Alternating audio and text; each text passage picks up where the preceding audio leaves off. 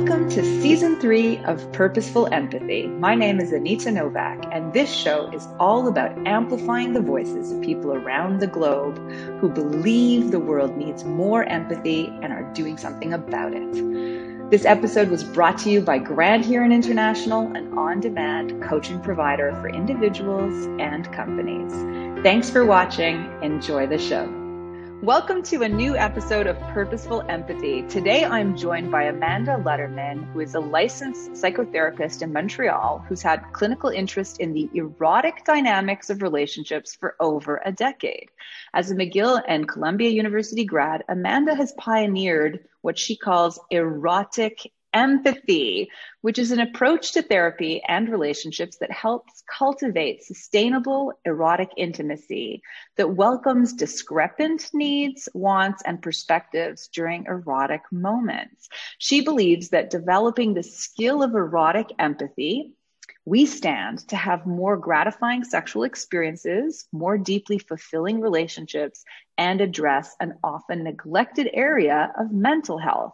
Her work has been featured in the New York Times, the Wall Street Journal, Psychology Today, Men's Health, Vogue, and others. Welcome to the show, Amanda.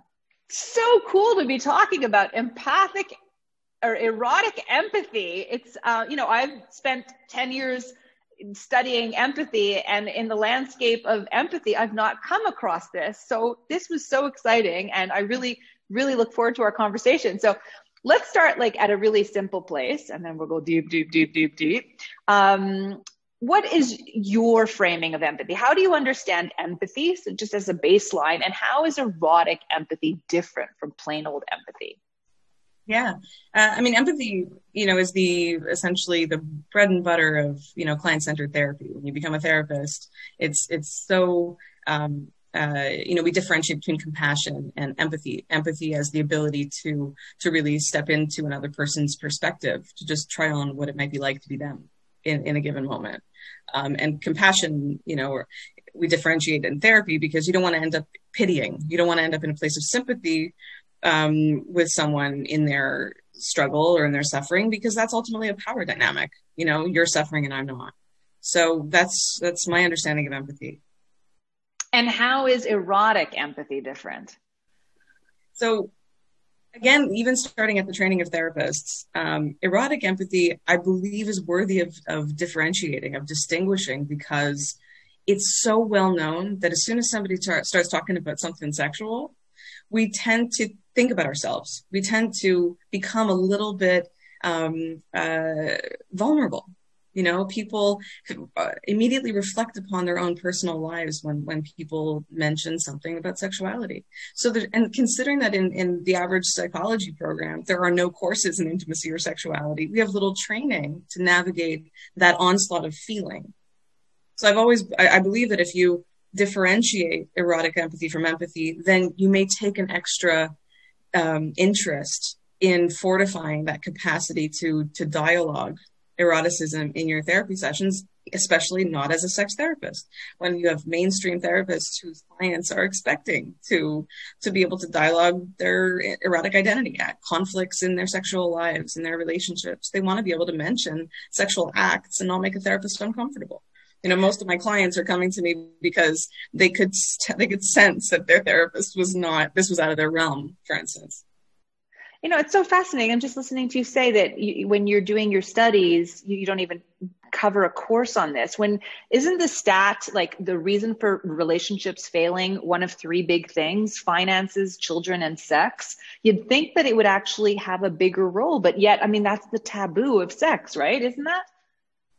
Yeah, the taboo and essentially the sort of prudishness of our culture, that sex is expected and you have to do it once you're married or it could be a reason for divorce. But at the same time, people relegate the skill set of talking about sex to just a discussion of communication in general, without ever talking about sex explicitly. We euphemize it like crazy. We talk about sleeping together. We talk about intimacy. But we all know that intimacy can be not sexual at all, and sexuality can be not very intimate. Yeah. Okay, so before we kind of like dig deep into the work that you do, I'd be really curious to know what got you here. So could you share the backstory and why you were compelled to kind of enter this space of therapy? Yeah. Well, I've always just taken an interest in from probably, oh gosh, I don't even know. I could drop random details of my life. I worked for Ms. Magazine when I was 20 as an intern in LA, at Gloria Steinem, and really valued that experience. I always took an interest in women's health, women's issues as an undergrad. My late teens, early 20s, I was very proud to be part of a touch football community at the end of my high school. I played football. I really valued the idea of women's health. And then, interestingly, as an intern in graduate school, I worked with homeless men. So I wanted to sort of balance out my, in those days, very binary view of gender, obviously, to sort of include the experience of the counterpart of a heterosexual relationship. And as I studied men, I understood that, if men don't want to be vulnerable and women are taught to require vulnerability for intimacy, how is it that we make this possible at all? So really right in my undergraduate at Columbia, I had amazing support from professors to support my curiosity about eroticism and sexuality and to study it whenever there was an elective assignment. And then now over the years, I've cultivated, an ability to dialogue this in a therapeutic way for my clients and to sort of approach it cognitively by taking courses here and there, kind of off the cuff in very non-academic settings. I think to be a sex therapist, like practitioner, you have to take an interest in putting yourself in the environments that your clients are going to talk about if you want to be comfortable in them. So Montreal has an amazing burlesque scene and, attending things and having conversations with people. I can recall fond conversations with, drag queens in bathrooms and burlesque dancers when they thought I was one and tried to bring me up on the stage. And I was like, no. So, these really fun experiences that have really paved the way for me to be comfortable, really helping people in their intimate lives. And I believe help families, in doing that. This is my jam. I tend to joke I'm cheaper than a divorce lawyer, so try me first. So I'm curious. At cocktail parties or dinner parties, you must be quite polarizing. It must be like, oh, I don't want to have any conversation with you. I'm not prepared to go there. Or like here, I have some questions. Can you give me a freebie while we're sitting here over our boeuf bourguignon? Is that happening? What have you noticed, just as you navigate the world as a sex therapist, how has that shown up for you? Yeah, I think I'm a fun party favor, I guess, for some people's questions. And more often than not, what I notice, not to like put a serious tone on it, but what I notice is people need these conversations and people are always shocked by how much more they divulge than they expected to, and I think, that's what I mean by, even therapists don't necessarily go there. They just, people are, euphemizing these conversations. And then people who even had satisfying therapy don't necessarily really address that issue of arousal and pleasure and the flow of desire they're hoping for in their relationships. Okay, now I promise we're going to get there, but one last little question. Yeah. So you as a therapist, you were trained to be empathic. But now you've been practicing in probably one of the most intimate kinds of conversations possible. What have you learned about being empathic as a result? And how has that changed the way you are in the world outside of your practice? I think personally, well, first of all, I have a, almost 11-month-old. And after treating women in postpartum sexuality so often, or over the last decade or so, I'm at an advantage as Amanda, as a new mom, because my work has totally humbled the fears of the average new mom. Like I'm very aware of what this is going to feel like, and how getting back into feeling erotic in a new and different way, for example, and all those kinds of things. Is without a doubt been informed by my work. I'm living right now what I've taught. And when you're teaching something, when you're a clinician in these areas, you're pulling from thousands of people's experiences, right? You're never speaking about yourself. You're speaking about the data, which is more important than your own personal anecdotes. But in that being said, I'm now validating the research every day in my personal life, and it's really powerful. It's amazing. It's really amazing. I'm surprised at how true some of the things that I've learned are. And I'm also always feeling, why didn't we teach this? Why don't we teach people these things? You know, the fact that doctors are not recommending to women at the 6-week mark to masturbate before penetration with their partners, so that they know what to expect and so that they can gauge their own sensations. Instead say, okay, 6 weeks, you can go home and have sex now. So now somebody else can drive something into your vagina when you don't know what it's going to feel like. You know, this is mind blowing to me, that the directionality of pleasure and agency and all those types of concepts, of course, I could talk about that forever, are not better cared for in our society. You know, so I think every life stage will bring about new passions for me in this field, because I'm so aware of that which isn't talked about, and how I'm willing to talk about anything. Yeah, and it sounds like I'm really excited for you, because you can be a pioneer. Like, you could blast this open, you know? So anyways, that's great news. It sounds like you've got a pipeline of work for a while. What led you to develop your approach to sex therapy? Okay, so you know, there's no question that as I worked with couples, there was one trend that stood out for me really, really overtly. It was the fact that people reject their partners even when they actually want sex.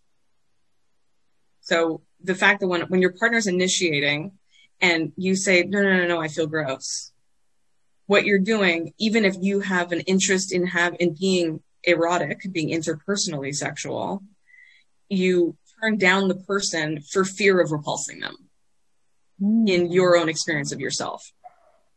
Right? And does that make sense? Yeah. Okay. So tell me if I'm wrong, or unpack it, or do what you need to do with this. But is it because you have body image issues, or you feel like your breath smells, or like that kind of stuff? It could be any of those things, from tiny things to big lifelong battles. What they are ultimately is distinctly a lack of erotic empathy for your partner. Because if your partner is willing to initiate and be intimate, be erotically intimate with you and get all up in your stuff, you could never possibly imagine why anybody would want to get all up, using really clinical language here, really be intimate with you. And so you reject them because you don't take into account their perspective and their desires for you. Then what that is a lack of erotic empathy. So what do you... Go ahead.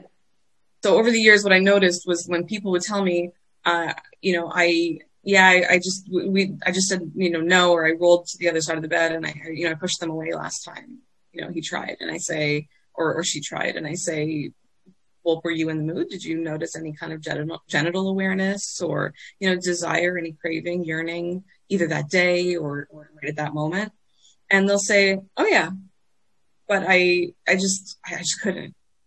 And those couldn'ts are about not being able to transfer the focus of what they're feeling about themselves into really honoring what their partner feels for them in that moment. And the reason why that's important is not because their partner is more important than them, but because by transferring the focus onto what arouses them about their partner, or to transferring the focus from their insecurities and their fear of repulsing, or of, you know, it not going well or whatever, onto the those delicious sensations that could escalate into pleasure, those little things that we could choose to place our attention on that make the excitement build, that hesitation to refocus, or that unwillingness to refocus attention, leads to the demotivation of sexuality in a couple. Okay, so let me. Yeah, go ahead. No. Okay, so I want to make this real. I'll happily take your prompts. Yeah. You just gave me the example of, you know, a woman postpartum, okay, who's maybe still breastfeeding or not, who knows, and is exhausted and feels very strange about her body. And her husband, partner, you know, initiates, and she's like, no, thank you. Now, I'm going to take a guess. You worked at Miss Magazine, so you're like, you know, feminist, pro-woman, empowerment, all that kind of stuff. And what I just heard you say is, empathize with what your partner wants and find a way to meet him, is in this instance, let's say him, where he's at. Okay. But I'm imagining like a chorus of women saying, but like, I'm exhausted. Mm-hmm. So how is this process also meeting the needs of a woman without feeling like, oh my God, I've had so much demand on my body all day and now I still have to put out? So the key thing here is, first of all, this is not all cases in general, right? This is a case where I ask a woman, do you feel that you have a desire to be sexual? And sexual is different from erotic. Sexual is one body. Do you have a desire to pursue orgasm for yourself?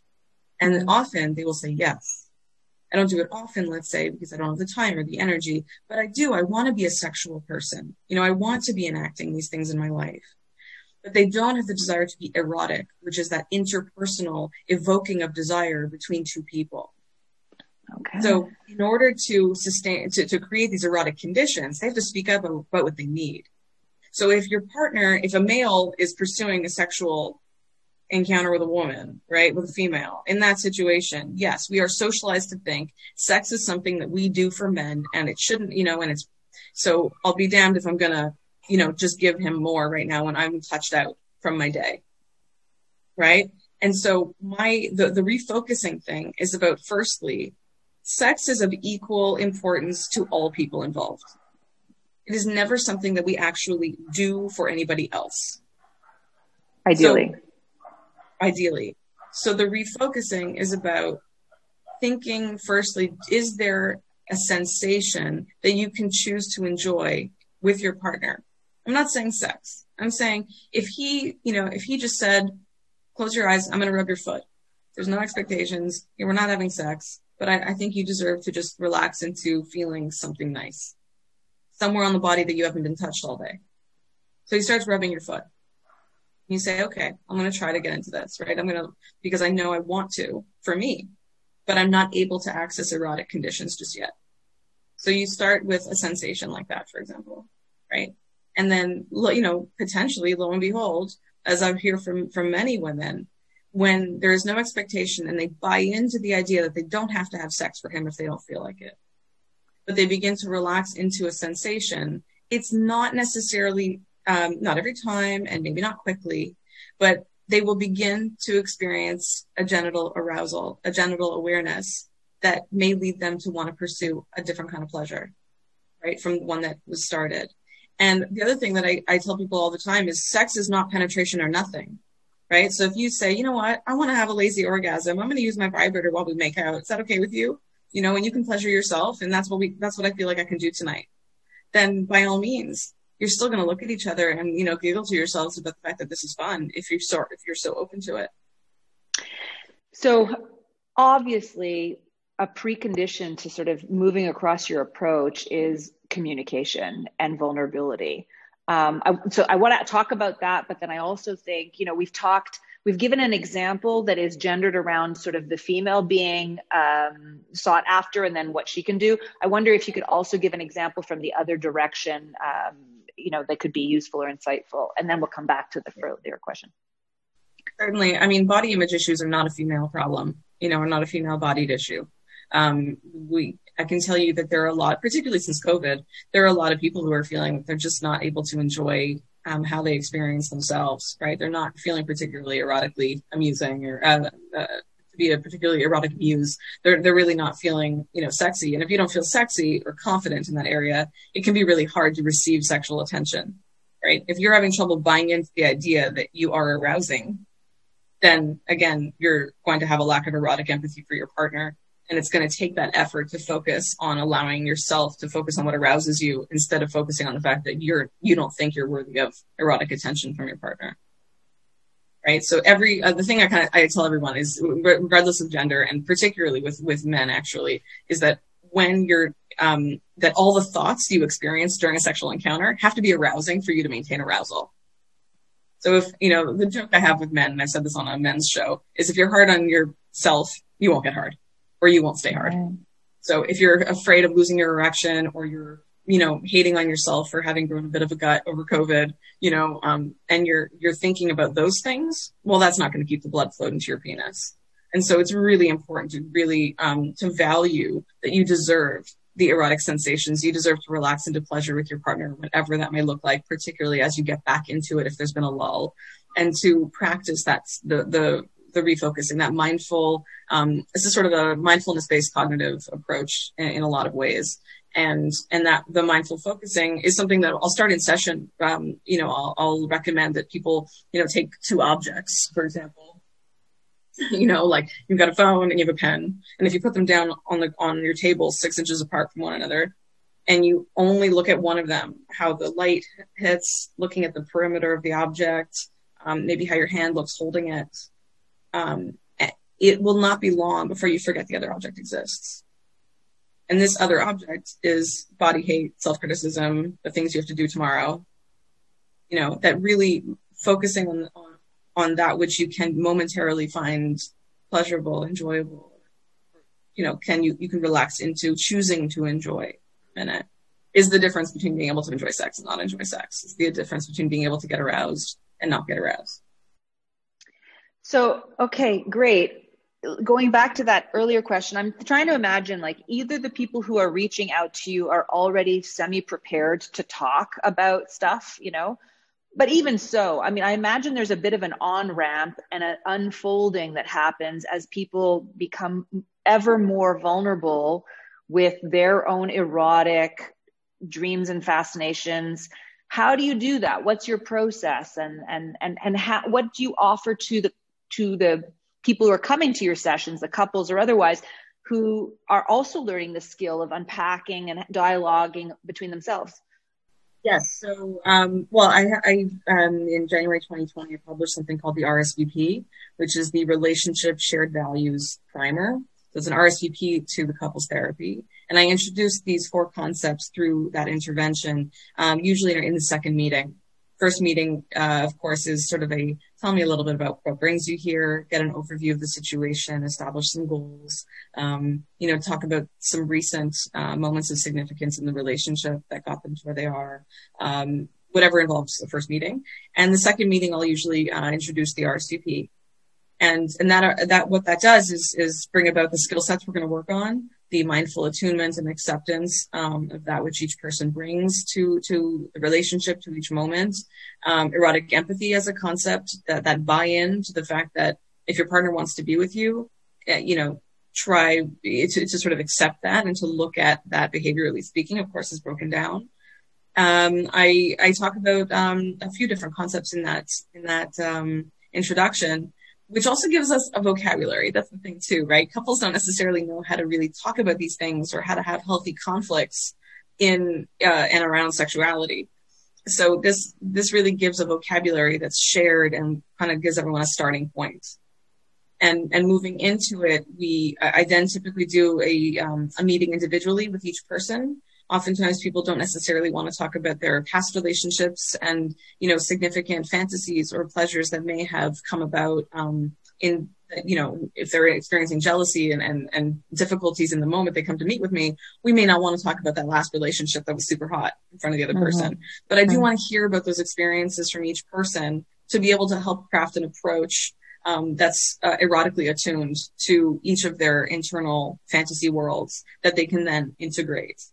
See, erotic empathy also really takes into account that each person has a distinctly unique experience, sexually speaking, right? When people come into couples therapy and you say, so how was the last time you had sex?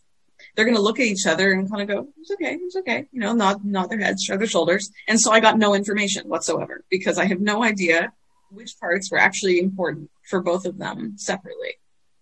And so erotic empathy seeks to really, bring about the clear, transparent, and also very equipped understanding of each person's unique experience during the sex they're having. So it is important to understand that both people in every sexual encounter, all people in every sexual encounter have completely different images in their minds of how they're each received. I may be kind of a regular little brunette, Jewish girl. But to my husband, hopefully. I'm a little pinup, I'm a curvy little straight out of the, 1950s cartoons. And that's what I'm kind of hoping, but I have no idea, right? Ultimately, the inner workings of another person, and that's what this is really about. It's about facilitating a safe conversation in which each person creates their relaxed understanding of what the other person wants. And that's where erotic empathy really becomes an educated approach. A skilled strategy for sustainable intimacy is knowing that how you see your partner is totally different from how they see themselves, and how they see you is totally different from how you see yourself. Right. Because, if you define, that was great sex, it's because that person with whom you just engaged in that great sex, like satisfied you in a way that made you qualify the sex as great, right? So the metaphor that comes to mind is when you, like, for example, for shopping for a birthday gift for a friend, you don't buy the gift that you think you want to have, which would make for a great gift for a friend. You actually imagine what your friend would find a really awesome gift, right? And that's what the goal of empathic or erotic empathy is, right? Yeah, I put in 2017, I put an article on Medium called I Am Carrot Cake, a lesson in erotic empathy. And that's what kind of served as the first online burst for the concept. I Am Carrot Cake came about because my husband likes carrot cake, and my line is, keep vegetables out of my dessert. I'm not interested. So the I Am Carrot Cake meaning he can like something that I don't necessarily understand his liking for entirely. And I can be interested in how to, get it for him or sort of be, I've made him carrot cake stuff. I've made these really great cookies one time. They're like little sandwich cakes, little sandwich cookies of carrot cake with icing in the middle. I don't think I had more than one after I made them, but I was thrilled that he enjoyed them. And so the idea here is if you can empathize with what your partner is aroused by, right? If you can get into that. And I do encourage folks who are listening who are interested to read that article, particularly postpartum, because it really has this, it cultivates the essence of you don't have to be turned on by yourself per se to still be worthy of pleasure yourself, and ultimately not have your lack of arousal for yourself at times interfere with your right to pleasure. So is erotic empathy only a couples thing? And is it only for heterosexual couples? Can you just kind of speak to that for a bit? Sure. No, not at all. I mean, having erotic empathy for yourself, again, sometimes is the opener to being able to really enjoy yourself as a sexual being, once again. So I've worked with many single people who, when they say, I want to understand my position as a sexual person in the world as a single person, they say masturbation sort of makes them feel shameful at times because they don't really make room for it. They kind of just do it to get it out of the way every once in a while. And so, I think really the truth is eroticism needs to be part of a self-care plan, choosing to give respect and honor your needs for, appropriate, like we're talking appropriate physiological seduction of yourself can make a huge difference in your mental health. So, it's not enough to just sort of quickly rub one up, before bed kind of thing. And so you did it. And so you don't feel, a genital, itching. It's really important to take the time, just as you would hope a partner would, with yourself, and to feel inspired and discover what is inspiring to you specifically from an erotic standpoint. Don't look at garbage mainstream, garbage porn, I call it. Don't go to the vending machine. Look at the good stuff. I always recommend Erica Lust's work, but there are others too. Erica with a K, ericalust.com. She creates beautiful, erotically inspiring films that are not just the genital smashing images for no reason. I mean, you really want to look at stuff that has an erotic narrative where there's a reason why these people are having sex that turns you on, right? That's a big part of erotic empathy as well, is looking at the pathways to arousal and really understanding what that means for people, and not just expecting that because you're both in the room or because you have yourself at night with a vibrator that you're supposed to be turned on. We're all psychologically more complex than ever before when it comes to sexuality. Porn has given us stories in which to be around which to be aroused. And so when there's no story in our personal lives, then sometimes there can be a lack of erotic inspiration. So take the time to really notice what arouses you. There will be themes, taboos, all kinds of stuff. That's the blog I'm working on right now, actually, is the fantasies that have emerged from COVID. People are surprised that when they're single, why are they fantasizing home invasions? And I just say, hey, you're not meeting anybody. It sounds like a plausible meeting story if it ends up pleasurable in the end, And so we're talking about all kinds of bizarre, to some people, fantasies and why they are actually arousing. So being single, unfortunately, is often a devaluing of one's sexual life, because we're socialized as all men and women, all people of all genders are socialized to think that their sexuality is only worthy if it's in the context of someone else. And that's, of course, not true. And mental health benefits are that if you value yourself and really engage with, great pleasure, you're actually going to cheer yourself up. You're actually going to feel a bit more of an eros, a vitality within your life. So are there ever any limits to erotic empathy? I'm thinking some people may really appreciate S&M and others, even within a couple may not. And really, there's no possibility for fusion when there's, extremes. Yes, I think that truthfully, what I have seen as challenging, as what I seem to be sort of an obstacle ultimately to people's erotic connection, is when there is something a little bit, less mainstream, scatophilia or something, like something that involves excrement and fetish, okay, that kind of stuff, and a person who, first of all, just draws a hard line, no, plus a little bit of a history of trauma or desire, or fear around boundaries. So if somebody wants something from someone that is both completely unarousing and also, infringes upon their boundaries, I think that's an impossibility. I do believe that trauma always informs these situations, and I expect that one out of two, if not both, people that I work with have some degree of trauma, sexual or otherwise. I think that's important for many therapists, psychotherapists, to integrate into their work, is the understanding that trauma is small t or big T traumas, are part of our human infrastructure, and we need to take that into account wherever eroticism could bloom, because it's a crossing and melding of boundaries.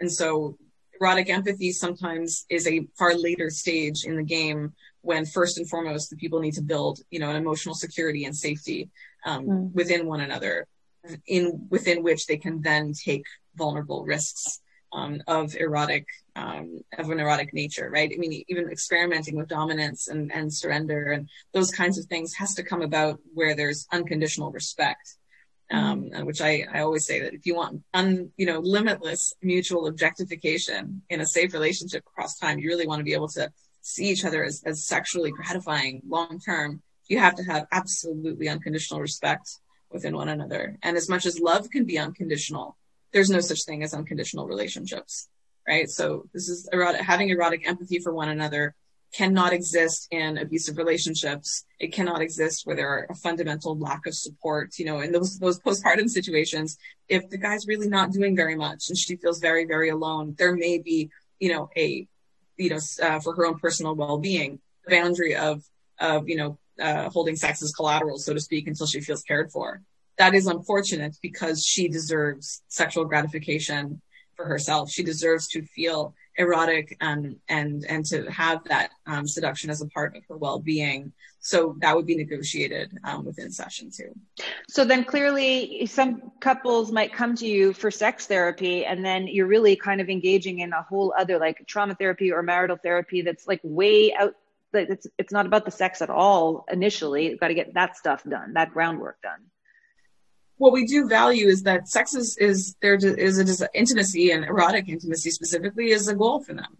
And if that's the goal as a couple, then that's where we're gearing ourselves towards. And that's what we're looking at as measurable success. So what we're really going to look at is incorporating the safety of touch and the boundaries around, personal space and intimate give with no agenda. And that will be very much built into the treatment plan. We're not just going to help them fight better for sessions on end. And I don't mean to put down, communicative couples therapy, but ultimately sometimes when you're not focusing with a parallel running, experience of enjoyment, along the line of sensory enjoyment together, then you can get lost in just refereeing, forever. Yeah. My clients, I don't keep them forever. So, okay. Earlier, when you were talking about mental health, I also had a bit of an aha moment where, I'm a certified coach, and there's a very famous pie with 8 slices. Maybe sometimes there are more, but it's kind of like, you want your life to have all of these things relatively high to live a well-balanced life. And so, you've got your family and your friends and your house and your professional career, and sex is not one of those pie slices. And you are an advocate saying, let's create a pie slice for sex, because it is that important to us as humans and that important to us for our mental health. Is that what you're saying? I think that when people get married with the assumption that they're going to have a sexual life with this person, and that derails, they don't feel very well. So it's not so much that it's necessarily essential for every human being per se, but when you sign up to get married, you sign up to marriage, you're making a promise to value each other, yourself, and the other person, the combination of the three. You're choosing to value the combination of the two of you and each of you separately as erotic beings across time for the rest of your lives together. And I think people really forget that. They start thinking that, all they want is sex, that kind of that sex negative rhetoric that we have from our upbringings or from the sex negative world. Instead of viewing sex as a positive, as a, delicious divine right to enjoyment, to pleasure, to feeling well with one another. I tell people that even if your person is provided for you, once all the jewelry's off and the lights are off and you can't see the house, the cars, the furniture, the trips, and you get into bed alongside one another, you better feel like that's where you want to be. Or alone and with no other things, with the lights off, that you can relax in each other's company and feel that when you're touched, you are happy you're being touched.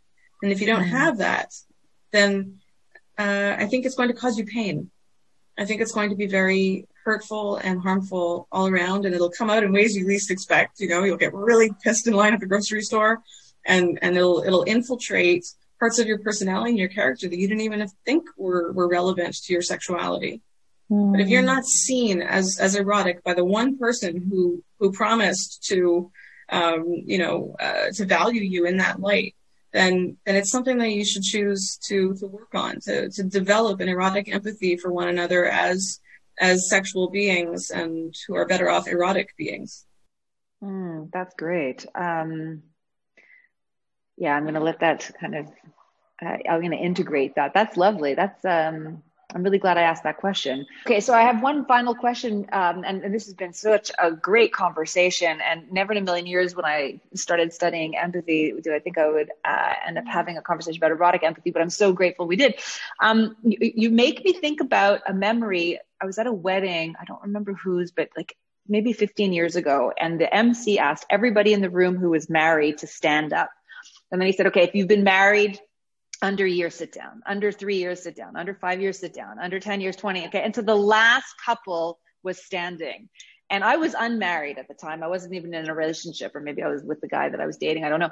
Anyways, I remember beelining it to this couple. And I'm sure they'd been asked a gazillion times. So I was the cliche who came to them and said, okay, what's the secret sauce? What's the secret to your success?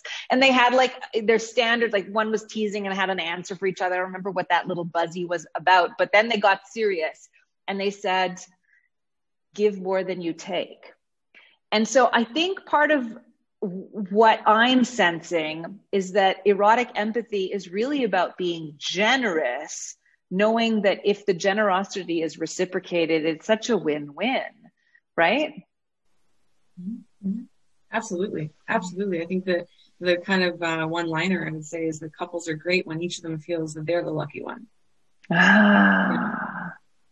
And when you're each feeling lucky that the other added a little sprinkle of erotic empathy onto it, lucky that your partner wants you and you don't even get it, but it's cool. You're willing to receive. I think the act of receiving is just as generous as the act of giving. Being able to receive another person's feeling lucky that they're with you, that's erotic empathy. And receiving is a lot harder than giving. because people, the little tinge I had of, as you were talking about, give more than you receive. Part of me says, no, that's what so many people are doing in bed. You know, there's a lot of women out there giving blowjobs and, you know, oral sex that they feel is mandatory when they're not in the mood. That demotivates the desire to have sex because they're self-betraying. They're doing something that they're not really in the mood for because they feel they have to. So being generous is not it. It's about being attuned to yourself and knowing when to receive pleasure that you can't necessarily wrap your head around as desirable. That allow your other person to feel lucky with you and do your best to focus your you know, attention strategically so that you can enjoy, so that you can be more open to receiving. You know, receiving is the act of being able to say thank you when somebody compliments you. You know how hard that is for the average person? If somebody says, wow, you look great, or you look well, you know, they're going to say, oh, no. I'll give you 6 reasons why they don't. So being able to just say, thank you for saying that. I love that you just said that. I appreciate it. Can you think of a time when you were on the receiving end of empathy? It could be erotic empathy, but we can stay at a larger scope too. And what that meant for you and how that made you feel. Oof. A few instances come to mind, actually. One in particular, this is one of those things where you said, if I don't want to have said this, I can tell you tomorrow. This may be one of those, but I'm going to say it anyway for now. So I've never said it out loud, I don't think.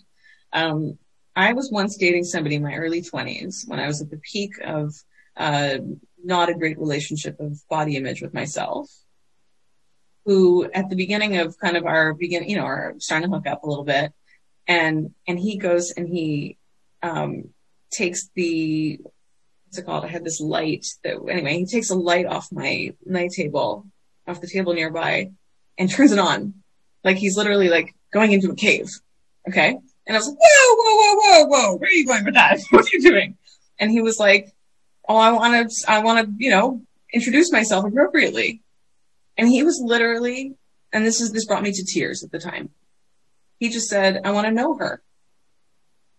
And he wanted to take a flashlight to my vulva and just touch around and say hello without actually immediately pursuing sexual pleasure. Like he was not just gonna, you know, aimlessly manually touch like we've all experienced for our whole lives, where a person reaches down below and hopes to magically pleasure us without knowing anything about what we want.